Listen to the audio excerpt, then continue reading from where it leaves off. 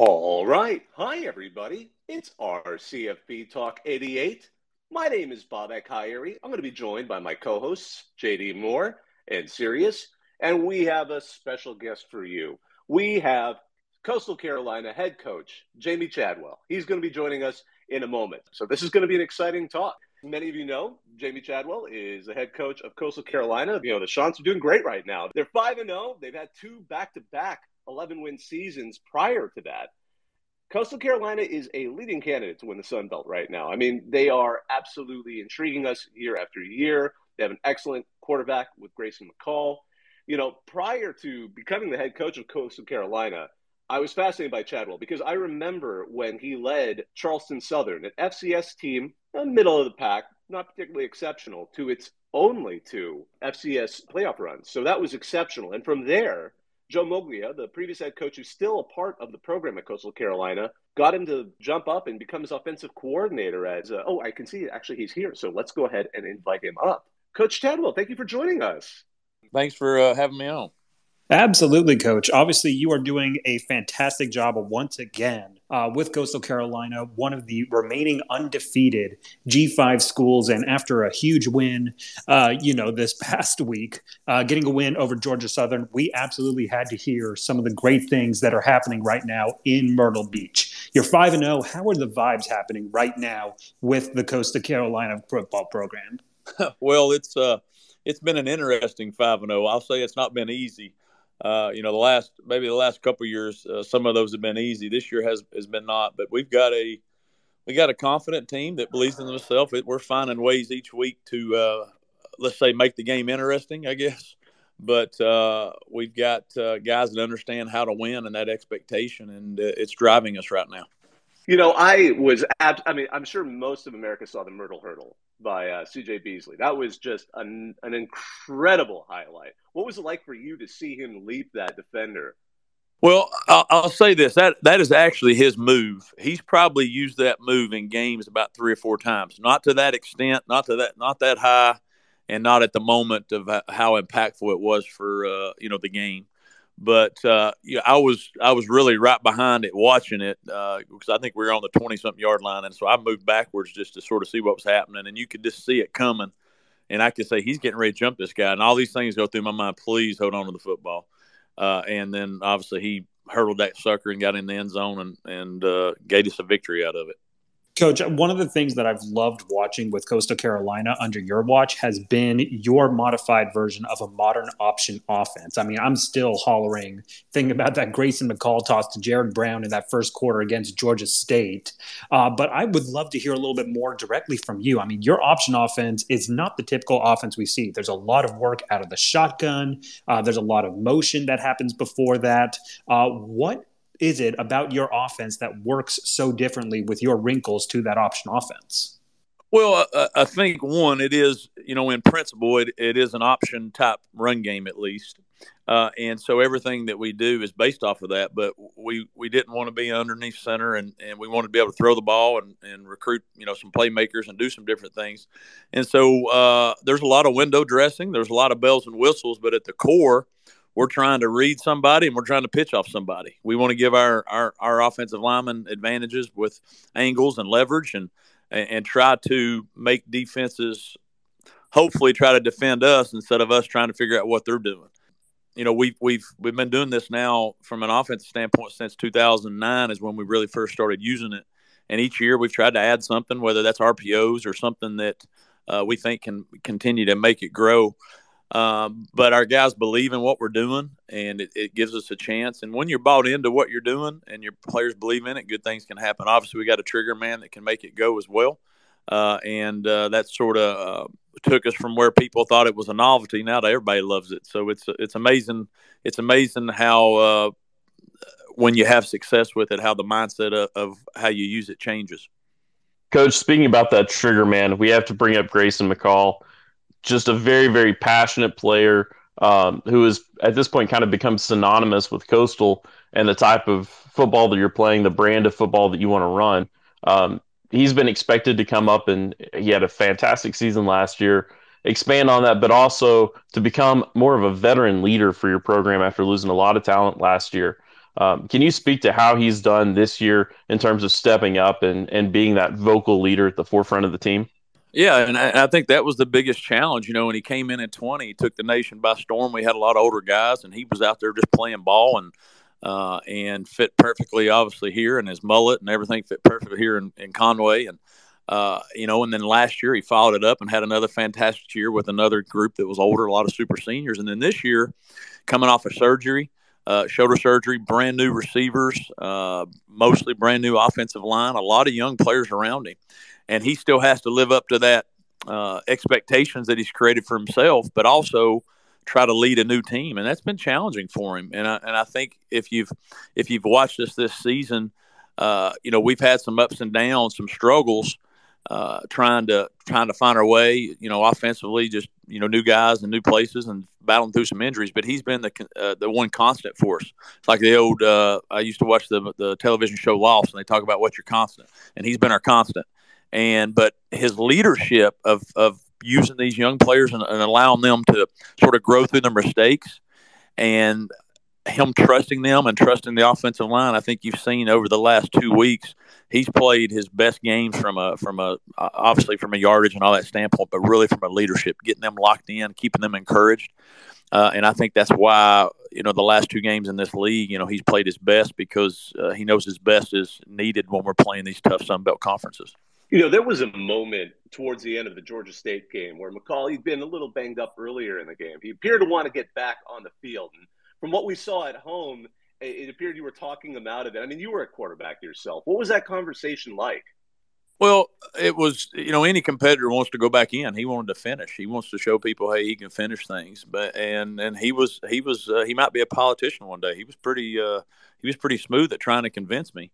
But also, from a head coaching standpoint, I trusted that we could find a way to still win the game without him.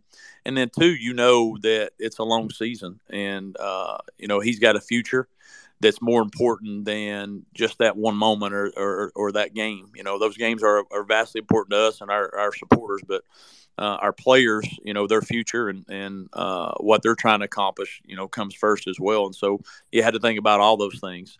And he wanted to go in there and finish the game, but also we knew that we need to try to keep him away from getting injured any further and make sure that he could come back and be healthy, which he did. And but he's the ultimate competitor. That's what makes him special. He wants to go out there and he thinks he can make every play. Coach, when you think about the development of your players, one thing that really fascinates me about your team is the defensive production that came back for this year for Coastal. It was actually one of the lowest returning defensive production because so many guys had graduated and moved on beyond college football. I would love to hear a little bit more about what Chad Staggs and some of your coaching staff have really done to really develop players at Coastal Carolina, particularly on the defensive side of the ball. Yeah, well, we try to take a lot of I'll use the word pride, I guess, that we have to develop. We know we got to get players and develop them. We're not getting the ready-made guys, and those things. And so from a standpoint of our off-season program, our strength coaches, and everything that we're doing to try to help these players be their best, that's important to us, and we spend a lot of time with that. And defensively, we knew we lost a lot of great players, great leaders, but we also felt confident about some of the recruiting and some of the young guys that we'd had, that when their opportunity came, that they would make the most of it. Now, we've had some ups and downs, no doubt, throughout the 5 games, but I think what you're seeing is we have a lot of depth. We play a lot of players. There's a lot of new guys playing, but our guys, our coaches, especially Coach Staggs, Coach McGee, Coach Foster, Coach Miller, Coach Fearball, that's our staff there. They do a fantastic job of not only teaching the game and teaching what we have to do from a scheme standpoint, but helping those guys realize their strengths. We try to play to our strengths, not necessarily our weaknesses. Everybody's got a weakness. We know that, but we try not to focus on that. We try to focus on what our players can do, and if we can put them in position to be successful. And that's, to me, is part of understanding and development, is making them the best that they can be and what they're good at, and then don't put them in situations where they might not be as good. And I think our defensive staff does a good job of that. Obviously, finding the right fit is crucial for a program like Coastal when you're having to develop those players. And then also trying to find guys who want to stay there and want to build something and develop into something more. At the same time, you've built this reputation as being kind of one of the more fun teams in the Fun Belt. We had Commissioner Keith Gill on here last month, and we talked about how much fans across the country enjoyed the Sun Belt because of this reputation that its teams have, this mindset of, we're going to play top tier college football, we're going to be entertaining, we're going to put out a good product, but we're also going to have fun doing it. How do you sell that type of program to a recruit that's considering your school and finding the right guy who wants to come and spend his entire career in Conway? Well, I think one, you got to have a value system that you recruit to. Fit is important. I think for everybody, obviously for us it is, and we believe in doing things a certain way here within the process of our program. And the two main things we do there is we talk a lot about being a man and what a man does, and then we also have four values that are important, and those values of competition, discipline, accountability, and passion. That's our values of our program. And so everything that we do, we live that as coaches, but we recruit to that. And we build on that each and every year in our program, and we want players that want to buy into that. Obviously, there's some great things here in Conway, South Carolina, being right close. Our school's awesome, and so there's a lot of good things to sell. But our main point for us is we're going to do things the right way. We're going to play hard. We're going to live those values out, but we're going to enjoy what we do. Football is hard. And there's so much pressure on young people now from a mental health standpoint because of expectations of themselves outside. We want to make sure the experience young people have in our program, hopefully they're winning a lot of football games and championships. They're getting a fantastic degree. We believe all those things, but we want them to enjoy it. I want them to look back and say, you know what, that was the 4 or 5, some guys now 6 or 7 with COVID, of the best years of my life, and that because I was with a brotherhood. We work hard on creating a real brotherhood, a real family, and everybody talks that, but we spent a lot of time on that, being a brotherhood. And that's important to us, that we get guys that want to be a part of that. And I think that's why you've seen us have success. We've not had the best players or the best recruiting class, but we've had players buy into that and want to be part of something bigger than themselves. And when you get people to do that and compete for a common purpose, special things can happen. And we have a special place here in Conway. Absolutely love hearing that vision for how to not only just build players, but build men as well. And I just got to say, especially thinking about the way that you've also been able to do that while still branding yourself as one of the fun places in college football to play at. I immediately think back to some of your legendary post-game locker room celebrations, like, the pizza eating contest against Joey Chestnut or the fake bullfights, throwing mascots through tables. I have to know, though, who comes up with those celebration ideas, and more importantly, who handles the logistics of making those happen?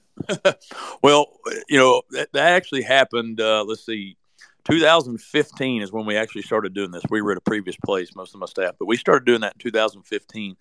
And every year before the season starts, I assign one of our assistant coaches one of the teams that we're playing, and we determine, hey, we're playing for a championship that week, and then whatever that championship we're playing for. You saw Joey Chestnut. We were playing Texas State. That was to devour the Bobcats. That was the theme, and whoever won had an opportunity to compete against Joey Chestnut. And so the coaches come up with that, and then they get with our strength staff and they figure out logistics in the locker room and the different things that we've done. And we've done some crazy stuff. We've had a live animal before. We've had a bunch of different things. Probably I can't mention on here, but that's part of our players enjoying the process. They look forward to every Monday when we reveal what we're playing for and why we're playing for it.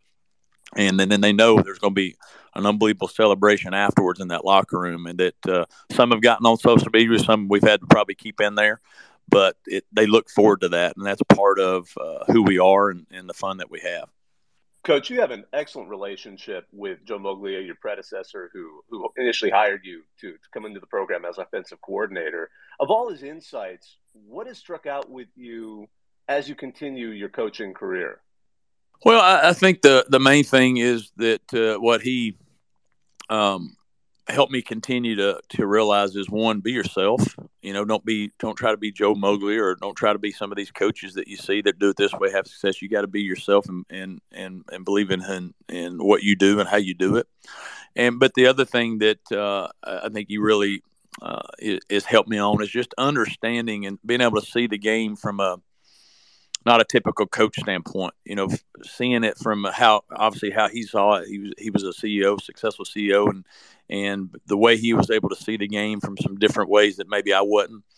And trusting that, trusting that instinct, trusting that gut of following through on that, and has really helped me. And I think been a big part of the success that we've had here is because of the foundation, part one that he left us, but also some of the things that he was able to help us see and implement while he was here that I've tried to follow has been a big reason for that. And he's been a tremendous mentor for me.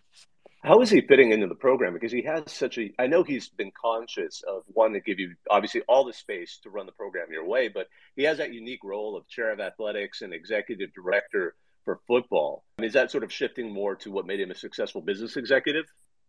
Yeah, I mean he managed a multi-billion-dollar fund. He can definitely he can do football and be the chair of executive director, of football and all those different things. He's really good at understanding people and communicating his vision.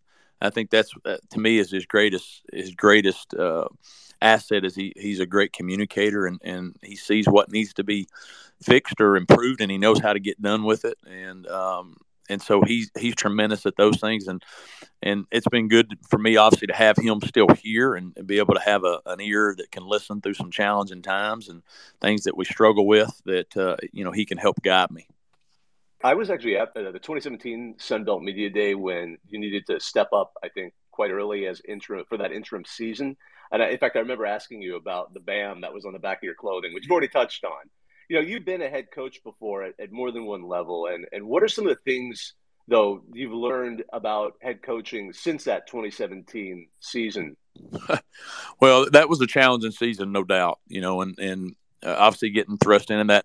And what I tell people, it's not necessarily I've been a head coach before, so I wasn't so I'm shocked I'm in the head coaching chair. What I do, but I think what I realized through that now is it's about the people that you're leading and making sure that you know them, they know you, and that we're all believing the same vision and going in the same way. And I think that's really helped me going through that season, being thrust into a head coaching spot that I wouldn't say I wasn't ready for as far as being a head coach for, but I wasn't ready for that certain situation because of not knowing the players the way I needed to, not knowing how to direct them and try to motivate them to be their best. And so what I learned is it doesn't matter the X's and O's and all those things. It's can I take a group of young people and get them to believe in something bigger than themselves? And going through that challenge of 17 and learning that and seeing the ways I might needed to change from being how I was previously has really helped to this point of my career.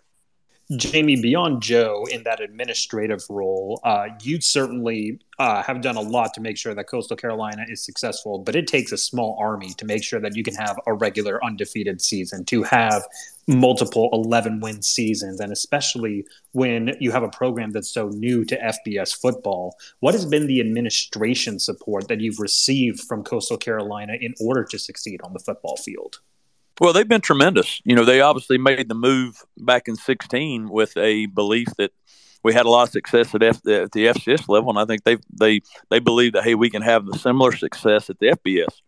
And they've been tremendous. Dr. DeCenzo was our president when we made that move. Now we got President Michael Benson, who came in and started January of, I think, 20. Has been a tremendous asset. He loves athletics. He's been a tremendous supporter of us. He's at our games, and they want us to be successful. We've gotten approval to break ground on a new indoor facility. They've increased facilities, for us each and every year. There's things that we've needed to try to improve, and they're there for us and supporting us. Our athletic director Matt Hogue has been tremendous, and they see the value of what our program's been able to do for our university, and they're behind us. And we've got tremendous support throughout the university. We've got tremendous teams throughout this university. We've got a lot of successful championship-winning coaches. Obviously, you just talk about baseball and basketball, and our baseball team won the national championship a few years ago. So we've had a lot of success, a lot of expectations here, but our administration gives us the support we need to go out and stay consistent, which is all you can ask.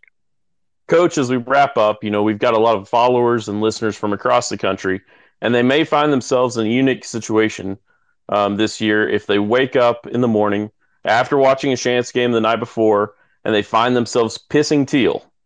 Do you and the doctors in Conway have any suggestions for what they should do in that situation? take 2 tablets of aspirin and call your doctor in the morning. And that's usually what we tell our guys, and it works like a charm every time. Oh, that's great. Well, Coach, thank you so much for your time. We know you've got a busy week, got to prepare for the games and all that stuff. Thank you so much for joining us. We appreciate y'all very much. Sean's up. Absolutely. Sean's up. From all of us here at RCFB, thanks for listening. This was RCFB Talk 88 with Coastal Carolina head coach Jamey Chadwell. We always appreciate it. On behalf of myself, Bob Ekayeri, on behalf of my co-hosts, JD Moore and Sirius, we hope you have a great rest of your day. Now, I'm going to hang up and listen.